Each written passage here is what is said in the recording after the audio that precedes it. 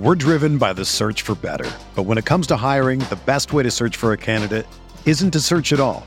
Don't search, match with Indeed. Indeed is your matching and hiring platform with over 350 million global monthly visitors, according to Indeed data, and a matching engine that helps you find quality candidates fast. Ditch the busy work. Use Indeed for scheduling, screening, and messaging so you can connect with candidates faster. Leveraging over 140 million qualifications and preferences every day, Indeed's matching engine is constantly learning from your preferences, so the more you use Indeed, the better it gets. Join more than 3.5 million businesses worldwide that use Indeed to hire great talent fast. And listeners of this show will get a $75 sponsored job credit to get your jobs more visibility at Indeed.com/Blue Wire. Just go to Indeed.com/Blue Wire right now and support our show by saying that you heard about Indeed on this podcast. That's Indeed.com/Blue Wire. Terms and conditions apply. Need to hire? You need Indeed. Well, Brad, they said we wouldn't make it to another game week, but we are going to make it here on the Yins No Ball podcast. I'm John Ledyard. Brad Spielberger is with me, and we are going to talk Steelers-Ravens. It seems bleak. It doesn't seem like this is a very hopeful endeavor. But look, this is when the Mike Tomlin teams rise up, Brad. So I'm kind of excited about this game on Sunday. Yeah, you had Najee Harris coming out saying, that they're playing soft. Stop blaming the coaches. We're playing soft, and we don't podcast soft either. We bring the heat, and we're gonna battle through the best rivalry in football. Big game in Pittsburgh this weekend. Yeah, we've got an interesting conversation already recorded with Kyrie Thompson, who's a Ravens podcast host. And so we kind of went back and forth, did a little crossover element. So you're going to hear most of this podcast is that. But just to kick off, before we transition to that segment, which you'll hear us get to in a little bit, we wanted to start doing this for our preview podcast, and we didn't want to do this with Kyrie necessarily, but we wanted to start for these preview things. Yeah, we're going to talk about the game and all those things. We also want to make these a little more fun and engaging too. So we wanted to do like a draft of both teams' rosters, and we're not going to do every player on every team. We're only going to do like basically top 10 picks for each of us. So it'll be 20 total players basically. We'll see how long that takes as we may cut that down in the future. But we're only going to go with players that we know are healthy for the game too. So that's where it gets tricky. So it's not like an overall state of the roster thing. It is very conducive to kind of the upcoming game. Like we're going to kind of orient it to that game. So if you haven't been ruled out though, you're still fair game. And I think Dan Moore has been ruled out. Not that anybody was going to take him, but James Daniels is still on the table. But Deontay Johnson, Cam Hayward, those kind of guys, they're going to be ruled out. Pat Freiermuth, I think he's technically doubtful, but Tomlin said he's basically not going to play. So those kind of guys will be ruled out for this. So for the Ravens, Ronnie Stanley has a chance to play. Morgan Moses has a chance to play. So as long as you have a chance to play, you're still in the draft here as we go about it. So first pick, are we doing rock, paper, scissors for this thing? Let's do a quick rock, paper, scissors. One entry, rock, paper, scissors. All right, here we go. Shoot. All right, here we go. Rock, paper, scissors, shoot. Oh, well, I went early. Scissors, one more time. Rock, paper, scissors, shoot. Oh, I went scissors again and I got the paper. So Brad, you get to pick first. I will take in this matchup. Go ahead. Oh, we're not doing quarterbacks. I forgot to mention that. Yeah, no quarterbacks. Right. That'll be a year-long exclusion, for no particular reason. We just won't include quarterbacks. All right. I will take in this matchup. I'll take TJ Watt first overall in this matchup. Yeah, that feels like the obvious pick. Like I think the Ravens roster is good, but I don't know that I'd see anyone in there that I would take to that degree, like over TJ Watt, I feel like. Let me see here. Okay. Second pick in this draft. Watt's definitely the best player. Yeah. I think I'm gonna take Minkah Fitzpatrick. Okay, I respect it. I'm taking Minkah Fitzpatrick. Yeah, I think he's so two Steelers to start things off. This is two Steelers to start things off. I think this is a good microcosmos matchup, though. As we get into a little bit later with the matchups and stuff like that, like there are also just like gaping holes in Pittsburgh that I don't think really exist in Baltimore. So the star power might actually be better in Pittsburgh, even with some injuries to key players. But then there's these massive deficiencies, secondary, offensive line, whatever. So anyway.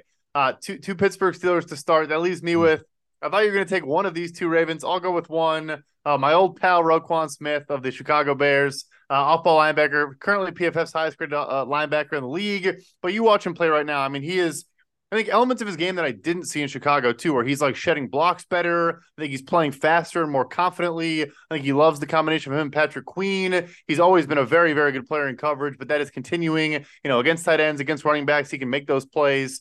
He's been playing with his hair on fire so far this year. Okay, so you've got TJ Watt and Roquan Smith.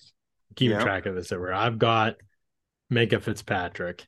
And with my second pick, I think I'm going to go with Mark Andrews here. And I was tempted to go a couple different directions.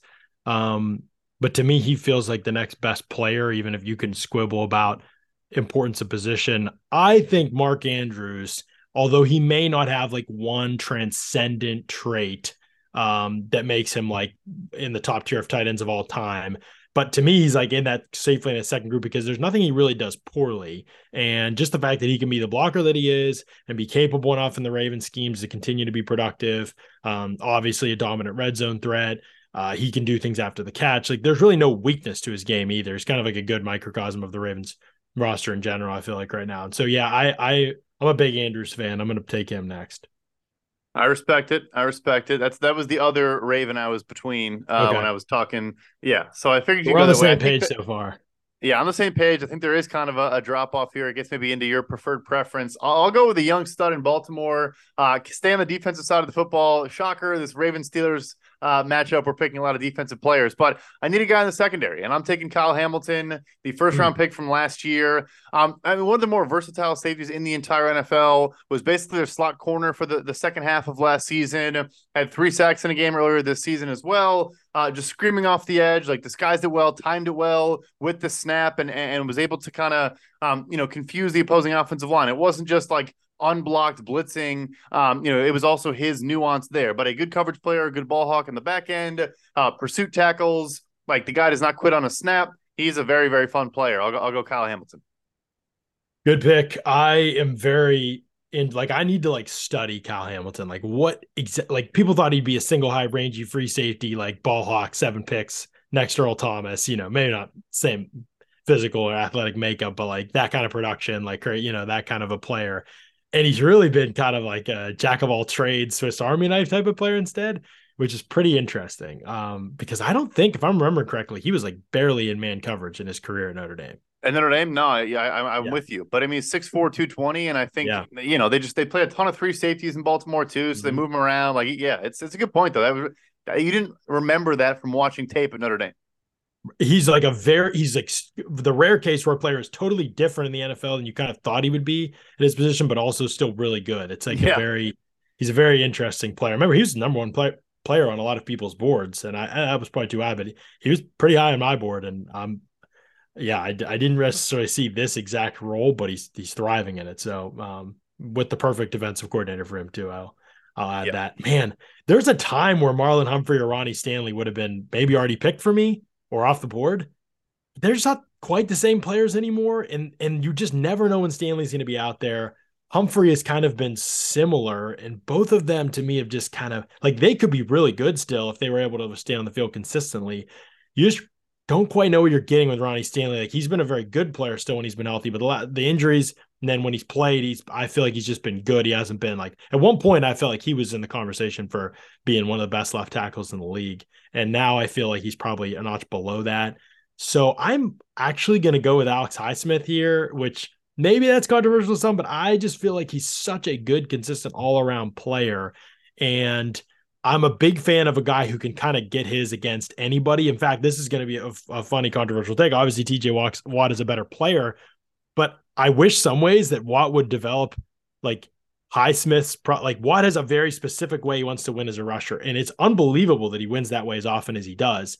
But he is kind of a face-up rusher. Like, he doesn't really want to spin. He's a little bit reticent at times to go with an inside counter move, even though it's going to be there for him. Guys who stop him typically overset on him. And I wish sometimes that he were just like more comfortable going inside. But he's had so much success as a pure edge guy, obviously, that like winning that edge and being able to run through contact at the top of the arc, that he's kind of hesitant to do that, just as he's hesitant to play on a different side of the line of scrimmage ever. Like, he only wants to play on the left side, and so he hardly ever moves around compared to the other top edge rushers in the league. So he isn't really able to hunt matchups or anything like that, or get schemed production for the most part. And so That's amazing he's been able to produce as well as he has despite that. But for Highsmith, I just think he's such a technical all-around player. Like, he will try every single rush move. He's got everything in his bag. You see cross chops and double swipes and swim moves and spin moves. And just the fact that he has such a deep arsenal of moves. I mean, I put it up there with anybody in the league. Now, he's not the athlete Watt is. He's not as explosive as Watt is, for sure. If he were, like, I think we'd be talking about a tier 1 edge guy because the bag is so deep. But that will hold him back, I think. But I just love him as a player, and I'd gladly take. This is the 6th pick here, so I'm happy to take him there. Yeah, no, I think it's a good pick. And I think it is interesting you mentioned, just because this is the Ravens game, you're going to see defensive linemen lining up, mugging A-gaps, standing up. You're going to see them. You're going to see, like, Michael Pierce has, like, a 7 tech. Like, you're going to see everything you could possibly imagine, just like Cleveland a couple weeks ago. I mean, these guys are going to be all over the place, and it's been very effective. They really put Dorian Thompson-Robinson in a bind last week. I was watching that film. I forget who it was. Clowney had a couple snaps on the inside. I don't know if it was Michael Pierce, who's like a true nose tackle, but you had like, some of their various interior defensive lines. Justin Madubuike is a good young player. He was kicking out to 5 tech over tackles, doing different things. So it's going to be very exotic from McDonald. So this is where you mentioned, like, Marlon Humphrey and Ronnie Stanley are tough. I think I'm just going to stay young here. And it's obviously extremely early on in his career. But Zay Flowers is a dog. I mean, the guy is an absolute dog. He has, I talked about this in our show coming up later, 7 missed tackles, 4 receptions, top 10 in the NFL, but he also can win downfield. He has 6 receptions of 15 plus yards already.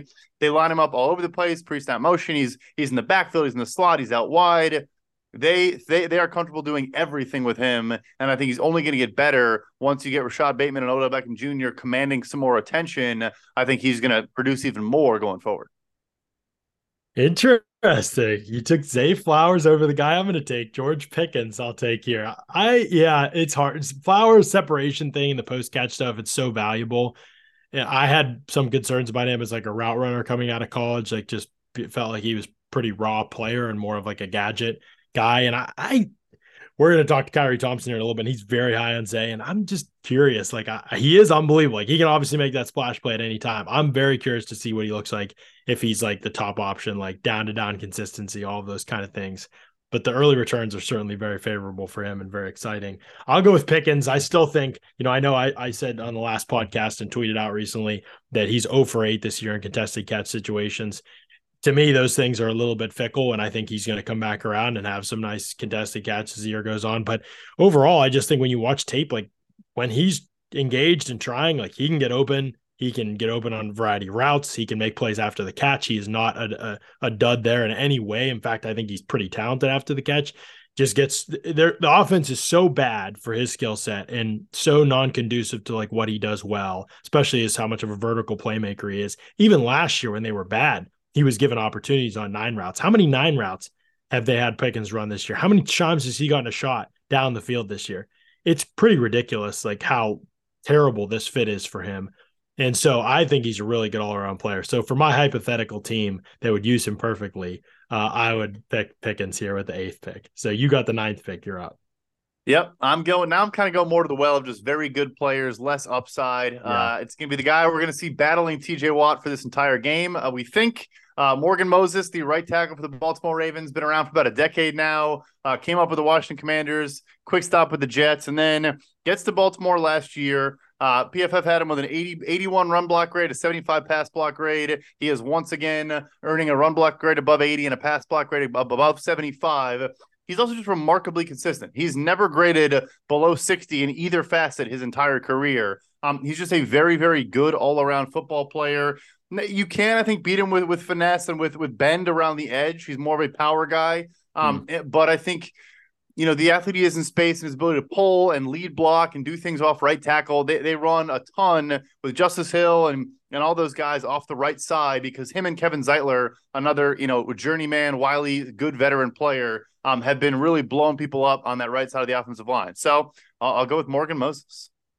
Good pick. Took him over Ronnie Stanley. That's interesting. Yeah. We're going right now. I don't know where as of right this moment, who you want to play in a game Sunday. I think that should be our caveat here. It's like you're suiting up in 3 days. Who do you want? Yeah, obviously with the unknown, like I don't know fully the health status of Marlon Humphrey or some of these guys, or even a Marcus Williams, this is interesting. I think I'm going to go with Ronnie Stanley here, but yeah, given the caveat you just mentioned, which is an important one, I don't even know if he's going to play. He did practice in full on Wednesday, so that's encouraging. I do think he's probably trending in the right direction, and he'll for sure be back soon because he's not on IR. So I'll go with Ronnie Stanley just because I still think this is a really good left tackle. Like when he's healthy, when he's out there. Also even when he's out there, like I don't know if he's 100% or has been 100% since all the injuries started piling up, but when he's out there, he's still able to, kind of like Bakhtiari, right? Like Bakhtiari's, you never know when he's playing, when he's not, but when he's playing, he's pretty good. Like his body just can't hold up maybe. And so that might be where we're at with Stanley, but right now I'm still going to take him here, I think. So we each have 5 on our team, 5 more to go. This is where it's going to start getting fun. You've got TJ Watt, Roquan Smith, Kyle Hamilton, Zay Flowers, and Morgan Moses. I've got Minkah, Mark Andrews, Alex Highsmith, George Pickens, Ronnie Stanley. Your pick.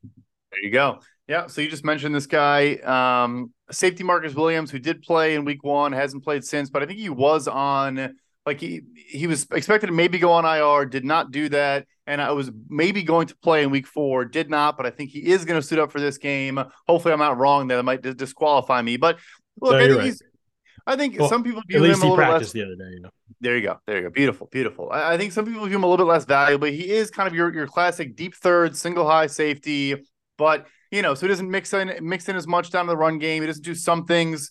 He'll make tackles. He's certainly a willing tackler and a good tackler, but he's not like making plays near the line of scrimmage all that often. But he's again an assignment sound player who I think is very cerebral. Always knows where he's supposed to be, and I do think makes plays and is willing to get dirty when it's asked of him. So yeah, I'll go Marcus Williams.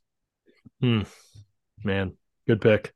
It was he or Marlon Humphrey for me next. So I'll take Humphrey again. When he's healthy, I still think he's a good quality corner. Maybe not quite the star we thought early in his career he was going to be, but definitely a good player. So feel really comfortable taking him there.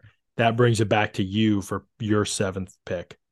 Yeah, so I'm taking a Pittsburgh Steelers offensive lineman. I'm going with the veterans on the O-line. I'm taking a little Isaac Seumalo here. I guess I'm also kind of building out a roster in my mind as well. So I got my right tackle. Now I'm going to get my left guard. Look, I didn't think about it that way. Yeah, you got to have the boys. It's all about team chemistry. So look, he can play all 3 interior positions. I don't know if you want him at center, but he can do it. Can play both guard spots very effectively. He's good in a gap scheme. He's physical. He's a big guy, but also nimble enough to move, to pull, to do all those things. Just a good football player. Well, that's it for the players I like. Just kidding. Just kidding. No, Seumalo definitely the best on Pittsburgh's offensive line for sure. Obviously, as you mentioned, Freiermuth, Deontay Johnson, Cam Hayward, not necessarily part of this, given their injury status. I'm going to surprise a little bit here, and I'm going to go with Keanu Benton. I know it's only been flashes, and like you said, it's really early, but I love it, and you know me, I love building on the lines, and so I'm going to go with Keanu Benton here. I just think what he's shown to be a 3-down guy at his size that could probably play anywhere from being a 5 tech or being a 4-eye all the way to being a nose and not come off the field. That's a very valuable type of player to me. I see him as potentially being a Derek Brown type of player, Kenny Clark type of player moving forward, like somebody who could move around if you needed him to, can stay on the field all 3 downs, but has the power and size to hold up against any scheme. Like there's a lot of value in a player like that. And obviously I overthought him a bit in my evaluation coming out of college, I think, because I wasn't quite this high on him, but he's won me over with his play so far.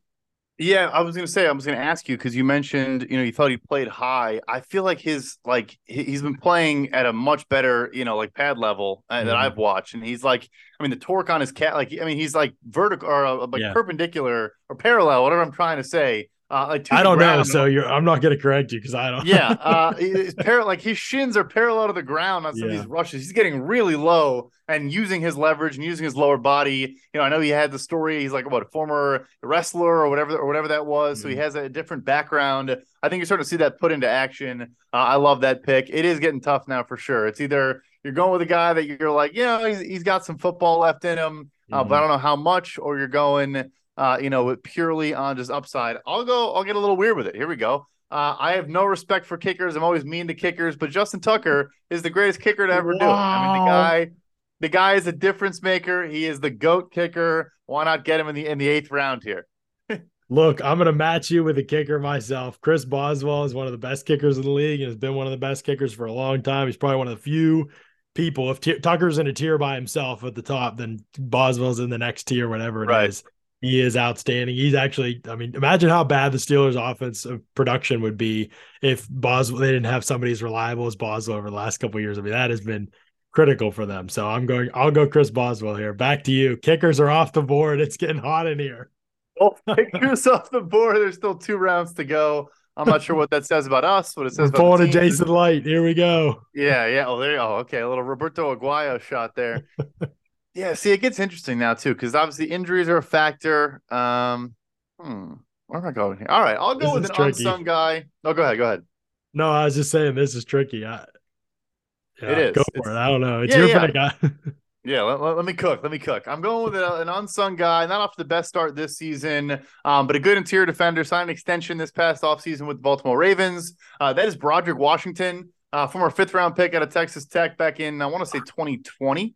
Look, not a flashy player, guy that's not going to play, probably 25 snaps a game, but can clog up gaps, can two-gap, can take on blocks. And clear all the congestion up for the linebackers behind him.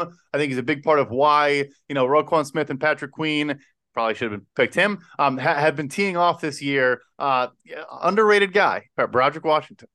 Wow. I didn't see that pick coming at all. Like, if you would have asked me who is least likely to get picked out of these teams starting lineups, I might have said him, and that's probably ignorance on my part. I have not watched, I remember him coming out of college. I remember he went to Texas Tech. I knew he was on the Ravens, but I had not watched him like that. So that is very interesting to me. I did not see that coming. I'm thrown. I need to gather myself here. Oh man. Okay. You mentioned Patrick Queen. That's tempting for me, but ultimately I just feel like if I don't have Roquan Smith, I'm not sure he's good. Still, I want to believe. I loved him coming out of college. Maybe I should believe. Oh, that was a tough one for me. Do I have a better option though somewhere right now? I think he's only played. He missed a couple games here? Is he healthy for this week? Is Linderbaum back? Yeah, he's played last week. Back last week, right? So yeah. Yep. I'll take Tyler Linderbaum. It was a pretty good start for him as a rookie. I feel like I wasn't like a massive believer coming out of college, but I feel like at this point in the draft, I'll take him. I'll leave Patrick Queen for you. I'll leave Patrick Queen back for you. I'm going to add some more beef on the interior. I should have taken Larry Ogunjobi before I took Broderick Washington. I already do think Keanu Benton might be a better football player, but look, a good pass rusher on the interior, a good 3-tech, not an exceptional football player, but I think, bringing him back made a whole lot of sense. It was a good 1-year deal to bring him in. He's going to get you a couple pressures a game, and I'm just trying to, get that pass rush beefed up.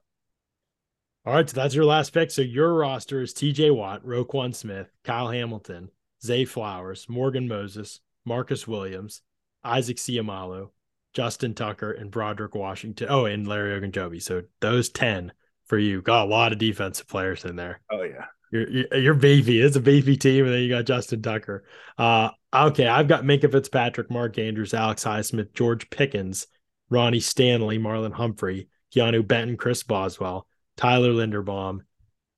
And I actually thought about Kevin Zeitler here because I still think he's a heck of a player. The age, I mean, he's still really good. Like, I could definitely take him here and feel good. Could always go like Odell Beckham Jr. He's going to figure it out again and take that swing. But I think, shoot, I think I'm going to go Patrick Queen. I think he's still a good player, and the upside, he could he's been good basically since they got Roquan Smith, right? So that might be tied together, but hey, look, I know I don't have Roquan, but we'll figure it out. We'll get another stud linebacker in here in free agency. Yeah, that was a strong second half there for you. I think I felt good out of the gate, and I think I let it slip away there maybe at the end there. But I don't know. Yeah, no, Queen's a good. No, it was a good draft. It was a good draft. I got spunky with it, and I enjoyed it. Queen's a good pick for sure. Any honorable mentions that immediately come to mind? It's just Bateman injury, Odell injury. There's just a lot of Deontay, Calvin Austin maybe. Calvin Austin may have been in the mix. It's early, but nice little sleeper. Yeah, upside play. Well, I just rolled out the rest of the Steelers secondary immediately. That was easy. I like Cole Holcomb. Yeah, I don't know if I would have picked him in this draft. Nobody else probably. I like Leal, but I don't think it would have been for this group. At some point I'd have probably went Jaylen Warren. Yeah, probably. Like maybe by next pick. Yeah, I'm just a huge fan. I actually really like Najee for what he is. Like he never should have been a first round pick, but if you take all that kind of stuff out, I just like there's all 22. Like watching him at least once a game just toss someone. Like yeah, it's usually in the backfield and he gets a gain of 2, so nobody outside of Pittsburgh ever sees it. But like it's fun to just watch somebody with that kind of physical. Like you can just tell when he was a kid playing in the park, like playing pickup, like he would just like toss guys all day. Like just nobody could tackle him. That kind of a player. He like still thinks he can be that guy in the NFL. And there's flashes where like he can be. That's how strong he is, not how big he is. But so I could have gone that direction. I feel like probably nowhere else with Pittsburgh. I don't think I would have ventured in any other player. Yeah, it got tough. No, it really is just on that point. Like if they had a good offensive line and or a good run scheme, like the Thunder and Lightning potentially, they're about Najee's physicality. I mean, Warren has the most yards after the catch and the most forced missed tackles on receptions of any running back in the NFL. Like their skill sets are so different and they can win a lot of different ways. Again, it's just kind of, not being utilized the best right now, but they're both fun players. Yeah, I love them both, honestly. Clowney, we should probably have taken at some point. I mean, he's having a good year, just hard for me because like he's literally not even on a roster until right before the season usually. So it's just like, and I look up every year and he's like not on a team and doesn't have production. I don't know. It's just he's one of the oddest players to evaluate their NFL career that I've probably ever seen. But yeah. All right. Interesting exercise. Nobody picked Pat Ricard. That may come back to haunt us at some point. That could be an L for both of us there, not taking up him. We'll be back. We got a conversation with Kyrie coming up here, so make sure you stay tuned for that. We talk a lot of Steelers Ravens coming up here after this, but we'll also be back next week to break down the game after it happens. So appreciate y'all. Here's our conversation with Ravens podcast host Kyrie. We're driven by the search for better. But when it comes to hiring, the best way to search for a candidate isn't to search at all. Don't search, match with Indeed.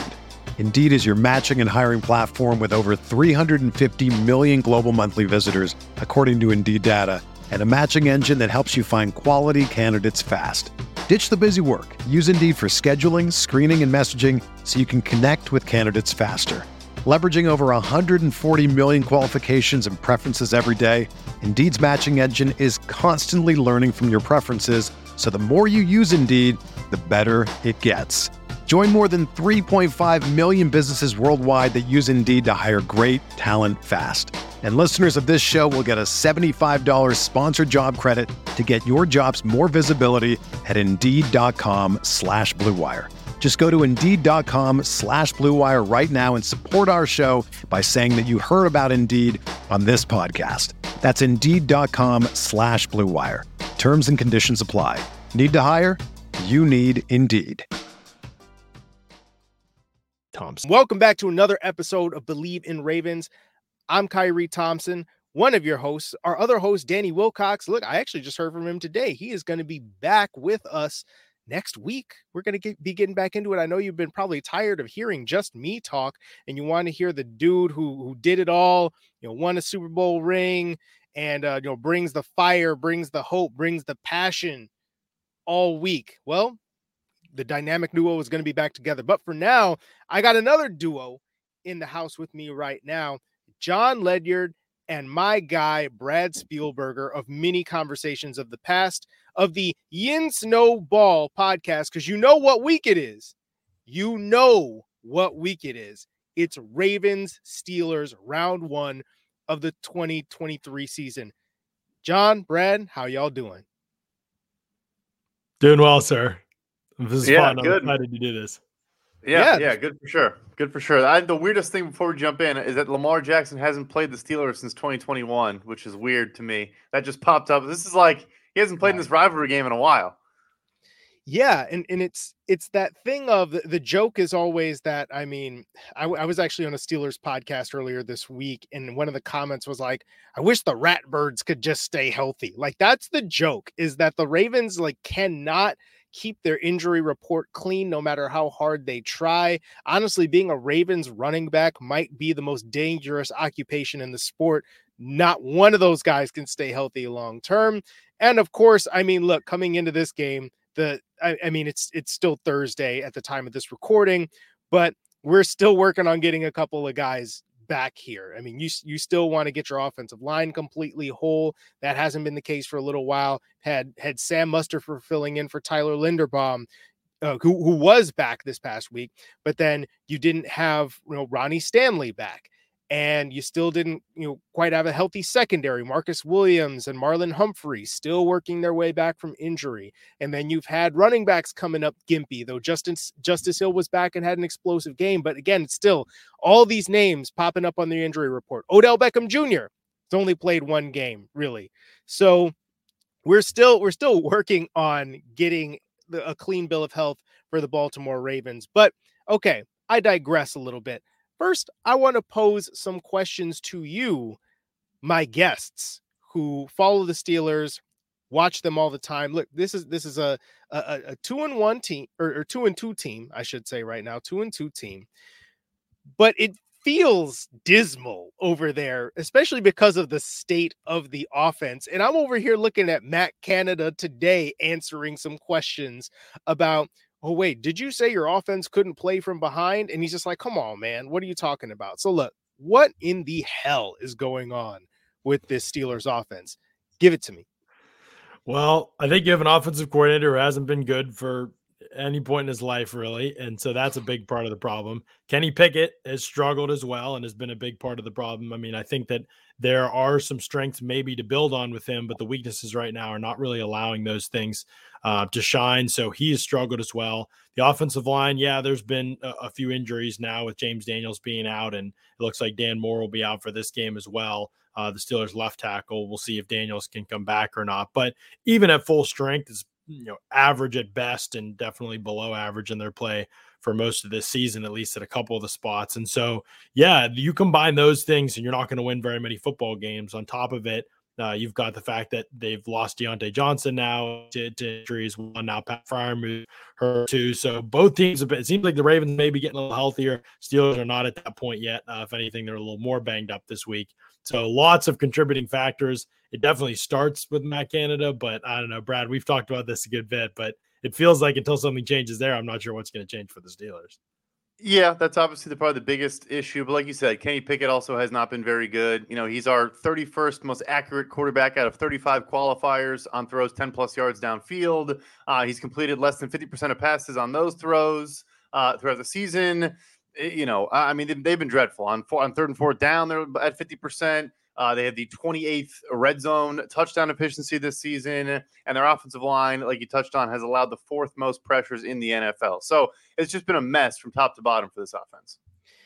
And if you go through, you want to look at EPA per play, Kenny Pickett is like 30 out of 32 in terms of quarterback efficiency this year.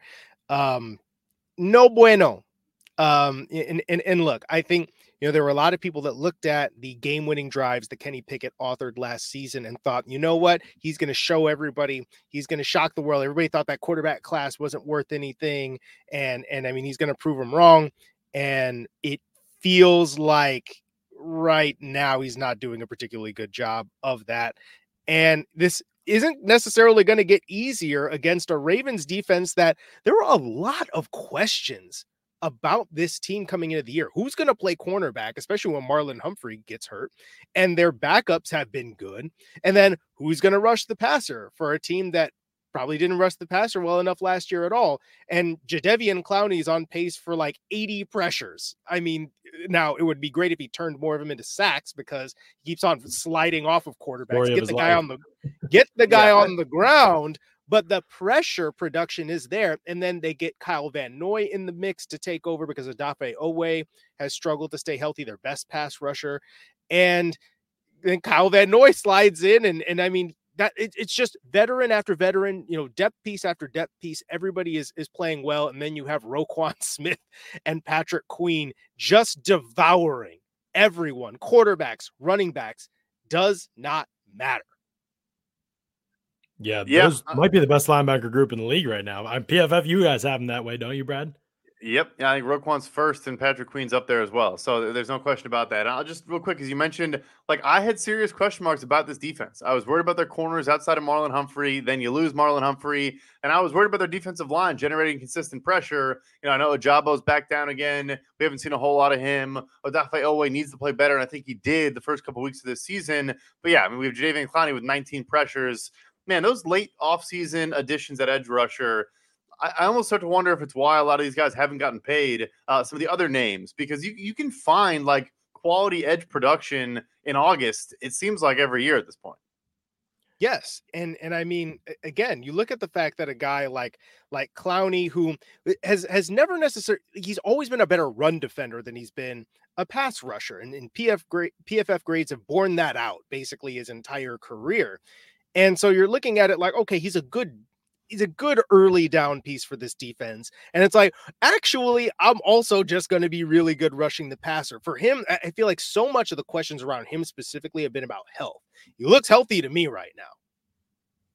Yeah, I think that is one of the big things just with the Ravens in general is what you mentioned at the outset was health. It feels like it's derailed their last couple seasons. And so keeping those guys, obviously you need some of the young guys you've drafted, I feel like, to take a step to. I mean, the Ravens have a lot of these young pieces on their defensive line. They've invested something in a way, obviously, is probably one of the top ones, Ajabo as well. But those are the guys that they really need to take another step to be able to be consistent, not only pressure creators, but can they create consistent production, sack production for them? If they can do that, I feel like they become a really fearsome defense. Even if they don't, though, I mean, just the way they have the perfect defensive coordinator and Mike Macdonald to kind of offset a lot of the issues. Like if you don't have one great individual rusher, that's okay, because this guy is like the king of sim pressures and he's going to send four, but you don't know which four are coming at any given point. And so he just makes you communicate so much. And that's going to be like a big point of this. If Kenny Pickett does play, and it looks like he will, already you're going to maybe have limited in mobility, and you're also going to have a Steelers offensive line that's banged up. You're also going to have to get good communication up front as you get to the line of scrimmage, because who's coming and who's not is going to be a big plot line here. So it really feels like, and Steelers Ravens are almost always close, right? No matter what happens, but it feels like we have a kind of a matchup here of maybe at least a top 5 coach defense in the league right now. One of the best coach defenses in the league against the worst, in my opinion, coached offense. Like that and the Bears, sorry guys, are up there like right now for the worst groups in the league. So it feels like it's just a complete mismatch. And I don't know, like, I know that these games are always close, but it feels like that alone, even we'll talk about the Steelers defense, Ravens offense and that, but that alone, that disparity alone feels just so significant to me that I have a hard time seeing this game being super close. Yeah, I'm with you. I mean, you mentioned the sim pressures. Mike Macdonald, they're third in the NFL in percent of snaps where they show a sim pressure. They're also top 10 in blitz rate. They're also top 10 in rotating coverage, pre-snap to post-snap, and doing different things to confuse opposing quarterbacks. And I think all of that falling on an injured Kenny Pickett's injured shoulders is not a great recipe for success for that offense. Well, his injured knee as well. And I mean, I think that's going to, yeah. Well, I mean, that's going to be his question about what will he play? I think yeah. It seems like he's going to. Yeah, he said he will. He talked to the media. Tomlin kind of said, "Yeah, we'll let practice be our guide yesterday," and he practiced, and he's practicing today. It's like, so I do think he's going to play. I don't know whether that's a good thing but Mitch Trubisky would be the other option. So that's probably not a good thing either. So, I mean, speaking as a couple of Bears fans, I would not recommend if you don't have to. You mentioned briefly the Steelers defense versus the Ravens offense, and I gotta know, I mean, the stats in the past haven't necessarily been the gaudiest with Lamar Jackson versus the Steelers. And also, as Brad mentioned, Lamar Jackson has not played against the Steelers since 2021, just because of the way his injuries have fallen out the last couple of years. And so you're getting Lamar Jackson, but in a new offense that does present more weapons on the outside than he's ever had, though again, some of them have been hurt. But it also still features his, dynamism as a runner. Like he's still out there just 2 touchdowns on the ground the last couple, or 4 touchdowns on the ground the last 2 weeks. I mean, he's still good old Lamar Jackson. Oh, but by the way, his control in the pocket looks about as good as it's ever looked. I mean, is this Lamar Jackson at the height of his powers? And if it is, are you worried? I'm terrified. Go ahead, John. Go ahead. Go ahead. No, I was just gonna say I'm terrified. Yeah, I'm always scared of Lamar. Now the Steelers have played him very well. Like they probably played him better than anybody consistently in the league, I would say. Tomlin's always had good game plans for him, and it seems like they've really been able to frustrate him. He and Minkah have had their battles as well, and Minkah's had some of his best games against Baltimore in the past. I think Baltimore's desire to run the football in the past, though, was a big part of that, in my opinion. Like, and my question, I guess, back to you is just, is this a different Ravens team in that, like, all the success that Tomlin had against Greg Roman teams in the past, and even when they lost, the Ravens usually ran the ball well, win or lose, no matter what happened, they ran the ball decently. But is that going to be out the window in this matchup? Because I'm just so curious, like with Todd Monk in there with Lamar Jackson, like what have your observations been, I guess, in terms of how threatening that combination is, and what's changed the most for Lamar compared to seasons in the past? Because in the past, I would have said, I think the Steelers can bottle up Lamar. It doesn't mean I think they're going to win the game, given the other limitations I've said. But now I'm a little less certain because I just haven't had this big sample size that I've had in the past of knowing what a Roman Lamar Jackson combination looked like. Now with Monken and Lamar, it feels like to me like that was one of the storylines of the offseason, is how different is this dynamic going to be? What else is it going to bring to the table? Is it going to open things up for Baltimore in a way it feels like there's just been a lid on them in the past? So I just am curious about what your observations have been so far on that combination. Well, you think about the old Greg Roman offenses where you would have like the full house backfield and I mean, like going heavy on the 12 personnel, right? And just multiple tight ends all the time. That was really how you built the offense. And look, Mark Andrews is still out there looking like one of the best tight ends. You saw that touchdown catch he had, just absolutely dunking. I mean, he got all the way up there, full extension for that. He's still Mark Andrews. He's still what he is. But I think the thing that you're going to notice is you're not necessarily going to see the heavy personnel all the time anymore. They still want to run the ball, and they still do run the ball. Though, again, the injuries to the running back room have impacted that a little bit, where I think especially if you had J.K. Dobbins, you had a little bit more depth, I guess, or like more at the top, then this is probably still going to be maybe not run heavy, but definitely fairly running the ball a lot. But right now, your leading rushers are like Gus Edwards, right? Gus Edwards and Justice Hill are the two best, healthiest running backs on the roster. And then you've got veterans like, Kenyon Drake and Melvin Gordon kind of coming in, off the practice squad as elevations. One guy that is going to be interesting with this, and he was one of my draft darlings and preseason darlings, is Keaton Mitchell. He's just coming off of injured reserve. He practiced in full. He had a shoulder injury that he suffered in preseason. He practiced in full on Wednesday. So there is a chance that you're going to see your first bit of him. He is electric. That dude is awesome when he gets into space. But I think in terms of the overall offensive structure, what you're going to see is not so much heavy, but you're going to see more 3 receiver sets than you've probably ever seen from the Baltimore Ravens with Lamar Jackson.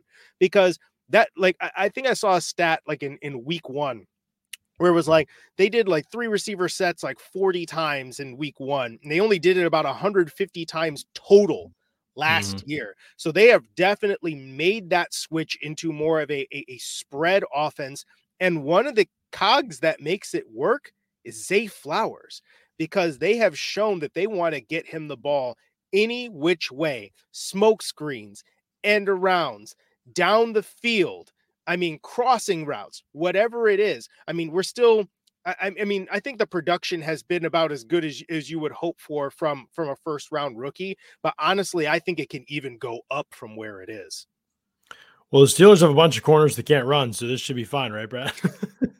Yeah, him against Levi Wallace and Pat Pete will certainly be interesting. I mean, yeah, I think I was going to say I just got finished watching the Cleveland film with Lamar Jackson, and I have not seen him look that confident and comfortable in a pocket. And it's also, I think, getting the ball out when there is pressure underneath and letting a guy go to work, and I think he has more faith in that. Also, I think throwing a more accurate ball, allowing his guys to get more yards after the catch. I mean, he's our most accurate charted passer on throws 10-plus yards downfield in the entire NFL. He's been phenomenal. And then you mentioned the rushing. I mean, he leads all quarterbacks in rushing yards, has forced 15 missed tackles on runs, which is 7 more than Justin Fields in second with 8. Like, he's been as much as you could possibly ask him to be. But, yeah, just the command of the offense. I mean, getting things set pre-snap, Patrick Ricard's going to sit in there and chip just like we saw Houston do last week against the Pittsburgh Steelers. He's going to be in there throwing shoulders into Highsmith and TJ Watt. And it's just like it's the fact this is a new offense and a very different offense. You would have never guessed, I think, based on how smooth everything has looked and how clean the operation has been, at least from what I saw in that game. It's interesting, too. You mentioned that he's your most accurate passer on fields 10 plus yards or throws 10 plus yards down the field. It's also just behind Josh Allen for the highest completion percentage in the league right now. And that's something that he has gradually improved as his time has gone on in the league. It's been, kind of in the lower 60s, right? 62, 64%. And right now it looks like he's just got all of the answers. And that's the thing that I feel like people never quite gave Lamar Jackson credit for. The idea that it's like, oh yeah, what is he, like a one read and run guy? It's like, no, he can get the ball out fast. You just got to give him the options. And for the longest time, the options were Mark Andrews or bust because you didn't have receivers. Now you do. And I mean, again, whether it's Zay Flowers or Odell Beckham Jr. when he's back, and Rashad Bateman, though Rashad Bateman is struggling with his health right now as well. So that's one thing to keep an eye on, is what the receiver depth looks like. But as it is right now, it looks like Lamar Jackson, nothing is fooling him. He knows exactly what he wants to do with the football on every snap, and he's as hard as ever to get on the ground. What has impressed you the most about Zay so far? People liked him pre-draft, obviously, and some people thought he'd be one of the steals. And statistically, it's been fine. Like so far, it hasn't been anything. There's been nothing that's been like from the outside, if you're not watching the tape, that blows you away or whatever. But as somebody who watches him every single week, what has impressed you the most about him? And do you think he can be a guy that functions essentially as a number one option that you can build your passing attack around his skill set? Maybe not this year, but here's what I'm going to tell you about this guy. First of all, he is impossible to, like, his quickness is such that he's so hard, even for experienced corners, to guard him one-on-one, because his breaks are sudden and he attacks you full speed, every route, every stem, and he doesn't have to slow down when he makes breaks. And then you get the ball in his hands with any kind of space in the open field. Good luck, because he puts absolutely dirty moves on people. I mean, the first guy to him rarely ever gets him on the ground. And then I think that his route tree, again, I think his route tree is more advanced than I think people expected, perhaps, coming out of Boston College, where I think that it's like, oh yeah, well, he's running like bubble screens, or or he just runs deep or whatever on the corner post, which is like his favorite route is like the corner post. But even at Boston College, they were getting the ball in his hands every which way possible and every kind of route possible. Now, I think the other intriguing thing about it too is that he's not just, people thought he was just going to be a slot guy. He is not just a slot guy. He lines up outside plenty. And so I think that eventually I think that he just has to develop a little bit more trust with Lamar Jackson. But I think the answer to your question is he's absolutely the kind of player that you can say that's the guy that we want to get the ball to all the time. I mean, even look at it right now, right? Odell Beckham Jr. is, I think he's not quite what we're used to Odell Beckham Jr. being, but he's probably 80% Odell Beckham Jr. when he's healthy. But I think Zay Flowers can be better than that or at least at that level in a couple of years or so. Because again, just the dynamism, and if you go ahead and put a little bit more weight on that frame, he definitely added plenty of muscle, coming into the combine and coming into here. But I think that just with the ball in his hands, he's the most dangerous player not named Lamar Jackson on that team. One thing that stuck out to me about watching him, and I've watched like all of his reps, because he was a guy that I thought was awesome coming out. Weird wide receiver class, weird results thus far. I also think they've been weaponizing on like half field reads when he's in a bunch or a stack, and it's a high-low concept. Whether he's the guy who goes on a deeper route or stays in, and it's caused conflict for defenders that are, usually they'll be over in a bunch. You'll see like a linebacker or a safety in a corner or whatever, depending on if it's like Andrew, Zay, and I don't know, Nelson Aguilar. And like they use him in every single potential usage within that structure. And there was one play where a corner just fell down and he ran a deep out and had a 20-yard gain on a deep out because he was uncovered. It was a safety over the top. But like, I think because those players don't know like what is his responsibility on a down-to-down basis, like they're comfortable using him in a million different ways, like you said. And then the scramble drill play that he had with Lamar Jackson, where he's already showing that trust. And that was actually something that happened in week 2, where Lamar passed up a deep shot to Zay Flowers at one point, where Zay probably had dude beat for a touchdown. And then he basically goes to Lamar, just like, dude, just chuck it. Like I'm going to get that ball. And then the next time he does launch it, it's double coverage. It's a tight throw. And Zay Flowers still comes down with it. I think that's one very interesting part of this is the fact that at 5'9", as we're going to say that he's 5'9". I mean, he might be 5'8", who knows? But his competitiveness to go up and get contested catches or just find a way to come down with the football, track the ball down the field is impressive for a guy his size. I mean, because usually you think about, a small guy like that, a deep threat, you got to separate or that ball's just not getting caught. That's not him. And I mean, I am not going to put him in that same classification as the guy that I'm going to mention because he's quite possibly the best receiver in the NFL. But Tyreek Hill is a player like that, where you underestimate what he can do down the field, aside from the fact that he's just faster than everyone, but he can go up and get a football. He can find a way to wrestle it away from you. I mean, I saw it last year in week 1 against the New England Patriots. He just steals it from Jack Jones because he climbs the ladder and just takes it away. It's like Zay Flowers. That's the kind of thing that he can also do despite being a little guy out there. It's interesting because Baltimore had this transformation that I feel like offensively is coming like the perfect time where they also have this emergence of talent at wide receiver and they have like a new innovative approach on offense, at least. And they're trusting Lamar kind of as a passer more this season. Although, I mean, he's still been, like you said, as dynamic with his legs. And so feels like that unit is certainly on the rise and should hypothetically get better as long as they're able to stay healthy throughout the season. The player I want to talk about is a guy that I've really liked for a long time and think is underrated is Morgan Moses, the right tackle for Baltimore. Is having a career season, having an outstanding start to this year. And obviously the matchup coming up is against TJ Watt. No, nobody really blocks TJ Watt one-on-one. They pretty much all throw the house at him and he's going to get chipped. And I know all those things. Pat Ricard will be working overtime over there, I'm sure, on him. But how do you see this matchup? I mean, Morgan Moses against TJ Watt. What kind of players has Moses typically struggled against or had a lot of success against? And how does Watt fall into that category? Well, it's an interesting question when you ask that because Morgan Moses did not practice on Wednesday with a shoulder injury. Yeah. So you do not want to have that situation if you're the Baltimore Ravens, especially since you've had injury issues on the other side with Ronnie Stanley not being there. So, and again, I think Patrick McCarry's been okay on the left side generally, but he definitely got abused by Myles Garrett when they played a little bit because who doesn't get abused by Myles Garrett? But I think that generally, especially if you're strength on strength, Morgan Moses is a dog. Like he can more or less handle you. I think that I would be interested to see if Moses can play, if there's anything from a speed or quickness perspective that might get him beat. I think Moses has been playing well just generally, but I do think that if you put more of a speed rusher against him and maybe try to neutralize the strength, and use creative moves to get him off balance, which I think TJ Watt's bag is about as deep as any.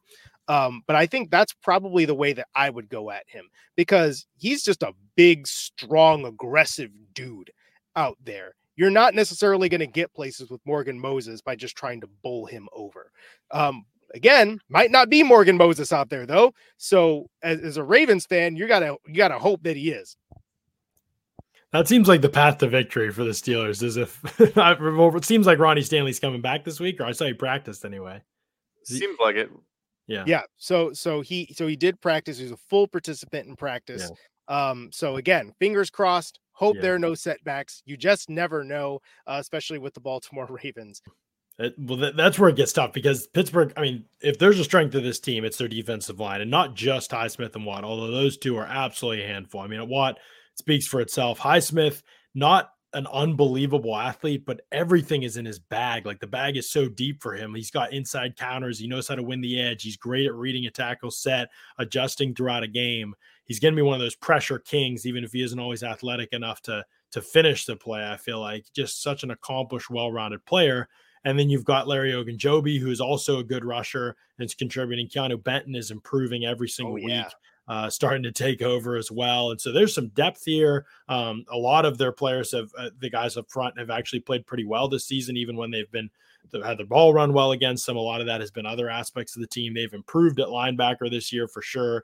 I know that hasn't been the storyline so far because nobody notices those things unless those guys are getting production basically. But I think that they actually have been a pretty good defensive front this year. It's been really the only clear strength of the team, I think. That's a great first step against Baltimore. You're probably going to need more than that, especially with the state of your offense. But it is the area where if Pittsburgh's going to win the game, it almost certainly has to be because they overwhelmed in that area. And so with that, let's transition. And we've been talking with the guys from the Yin Snowball podcast, John Ledyard and Brad Spielberger. Let's get into a little bit of lightning round stuff to close it out. Who is your splash play player of the game for this one, not named Lamar Jackson or Kenny Pickett or whatever quarterback plays? This one's tough. So I'm going to do it from the Pittsburgh perspective, like from the Steelers side. This is something Brad and I have been wanting to incorporate into our podcast here and these game previews that we do, is talking about kind of making a prediction as to who will make the big splash play that week for the team that we cover. So obviously for the Steelers now, looking at it that way, I'm going to say Minkah Fitzpatrick because he's had a lot of success against Baltimore. He feels like he's due for some splash plays. The play around him has been so bad that I kind of feel bad for him. Like everybody else in the secondary is just a complete clown show at this point. And so he's been trying to like get everybody lined up and all this other stuff. And I feel like maybe a breakthrough play is in store for him in some capacity. So I'll say Minkah Fitzpatrick for my splash play guy.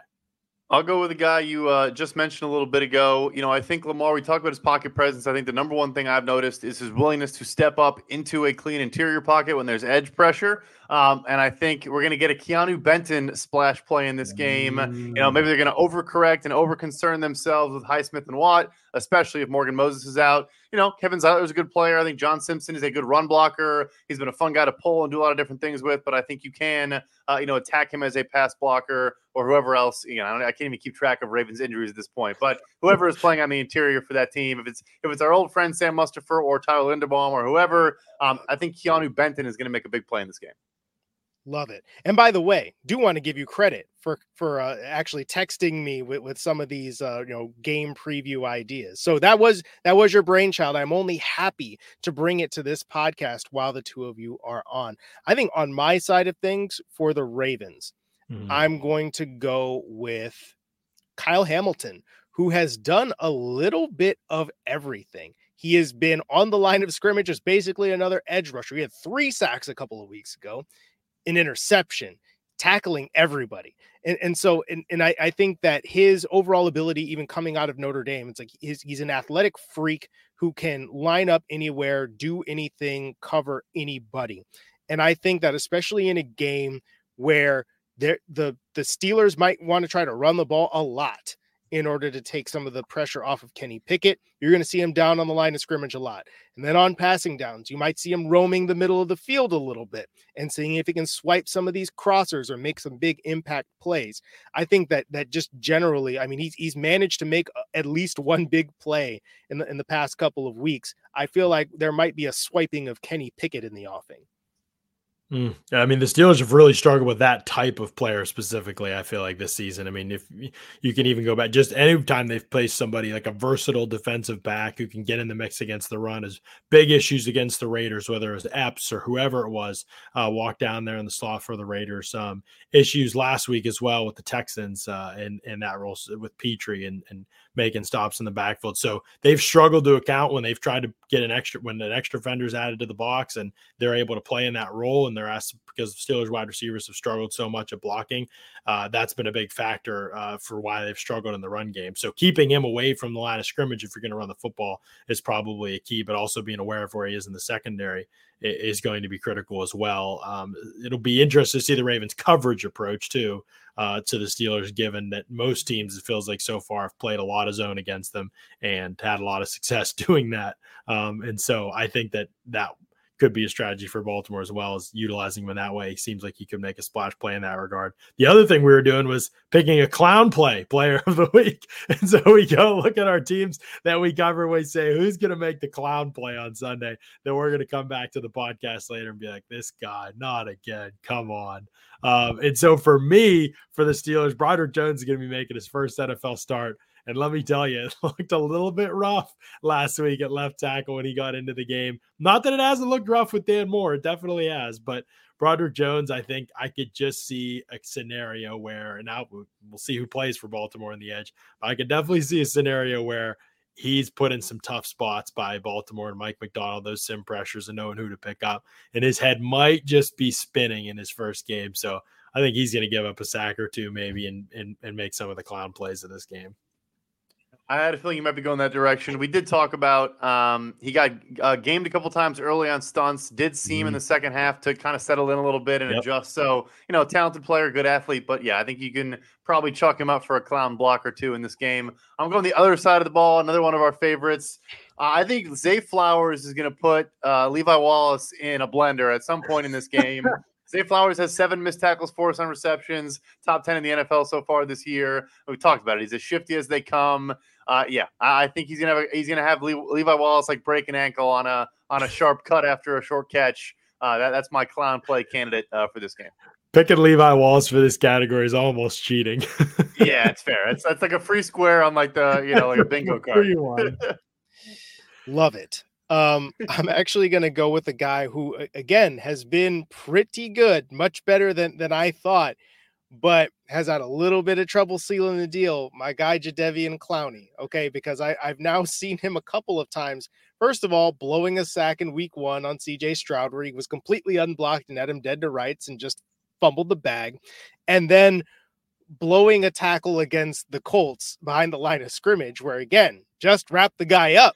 You're right there. You did all the hard work. You chased him down from behind. You defeated a block. Just wrap him up, and he wouldn't do it. I feel like there's going to be a point where I'm just like, dude, Clowney, come on, bro. Use your arms. It's like we are not in college anymore where you just hit the guy and he dies. Like, no, we're in the NFL now. Please wrap up, make a tackle. All right, so to finish it out, let's hear about your rookie spotlights. Another one of your ideas for your previews. Who are you spotlighting as a rookie? Well, for the Ravens, it feels like the only guy would be Zay, right? Are any other Ravens rookies contributing? Who else is in one might start contributing. Oh, who? Keaton Mitchell, my guy from the running back room. I think you're going to see your first Keaton Mitchell carry this week. And my goodness, I'm so excited. You don't even know. If he scores, you should have picked him for your splash play player.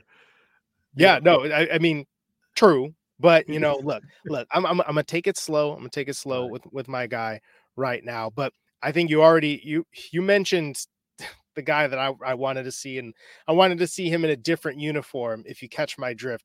Keanu Benton. I've heard so many good things and seen so many good things on tape from that guy. And look, I think that the Ravens offensive line on the interior has had some issues staying healthy. And I mean, again, Linderbaum should be back.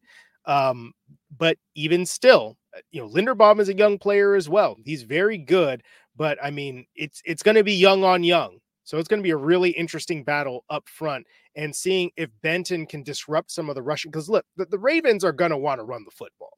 Like, let's not get it twisted. They got the spread out offense and everything. They're going to want to run the football to start this game. And if they can't, whether it's with Lamar Jackson or whomever, I think Keanu Benton's going to have a big piece of that. Those guys probably played against each other in college. Now that I think about it, yeah, Benton at Wisconsin and Linderbaum at Iowa. They've probably battled before. Let's get it. I'd say the other guy. I'll just throw Joey Porter Jr.'s name in there as well. Like, this could be the week where he finally starts for the Steelers. They could say we've seen enough. Pat Pete, Levi Wallace, one of you is getting sat down. I don't know how they make that choice. Maybe they flip a coin because both have been so bad this season. But Joey Porter Jr. has been really exciting in the few reps we've seen, and I know the small. I won't even read the stats because such a small sample size. But is he allowed to catch? I doubt it. And, he only plays on passing downs as well. And so every time he's been thrown at, he's been locked down. He's been in position and stuff. So I just want to see more of it. I'm not predicting that he's going to be like an amazing player as a rookie or anything like that. But at this point, there's basically nothing for the Steelers to lose. And their lack of athleticism in the secondary and speed overall, even when you get to KZ and Keanu Neal, guys that are older, and for Neal, injuries have just taken away so much of what was once a good athlete. And Patrick Peet, just age has taken that away. And Levi Wallace has never been a good athlete, and Shannon Sullivan either. So there's just a lot of it's hard to field a secondary in today's NFL that has that lack of speed all over the place.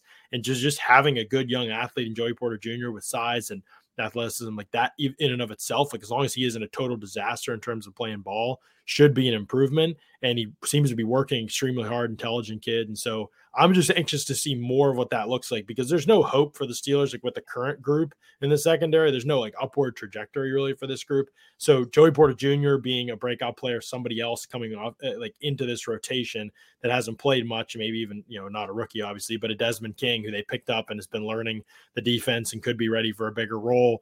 Those kind of changes are kind of the only hope they have as a secondary to be above water this season, because I don't think it's getting better with the guys that are currently out there. No, definitely not. I'll go with the other side of the ball. We mentioned Pat Freiermuth not playing in this game, so I think we should see a whole lot more of Darnell Washington. To this point, he's basically just brought in only on 12 personnel snaps, only to run block, and pretty much has not been asked to do anything else. But he has one catch. Is it one catch? Okay. Yeah. I thought last time we spoke, he had 0. Yeah, he's got one. It was. Yeah, no, I was agreeing with you. It's been really brutal.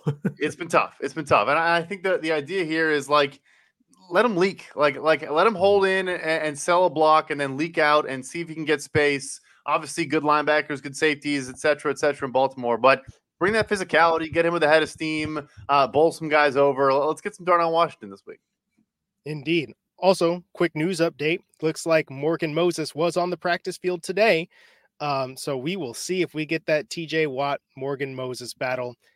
Y'all, John Ledyard, Brad Spielberger of the Yin Snowball podcast, breaking down the Steelers. Thank you so much for taking the time to join me today. And let's see how it turns out. Obviously, I believe in the Ravens, but it'll be a good game, I'm sure. Yeah, excited about it, man. Thanks for having us. This is great. Absolutely. Everyone is talking about magnesium. It's all you hear about. But why? What do we know about magnesium? Well, magnesium is the #1 mineral that 75% of Americans are deficient in. If you are a woman over 35, magnesium will help you rediscover balance, energy, and vitality. Magnesium supports more than 300 enzymatic reactions in your body, including those involved in hormonal balance. From functional medicine doctors to mental well-being and female hormone experts, we all know that magnesium is the one mineral to improve all aspects of well-being and health. But which one? Magnesium Breakthrough from Bioptimizers, the trusted choice recommended by leading experts with 7 best-absorbed forms of magnesium to ensure your body receives the support it needs for overall well-being. Go to bioptimizers.com/balance today and use code BALANCE10 for 10% off. Support your journey to wellness at bioptimizers.com/balance. Magnesium Breakthrough from Bioptimizers, your foundation to optimal health and vitality.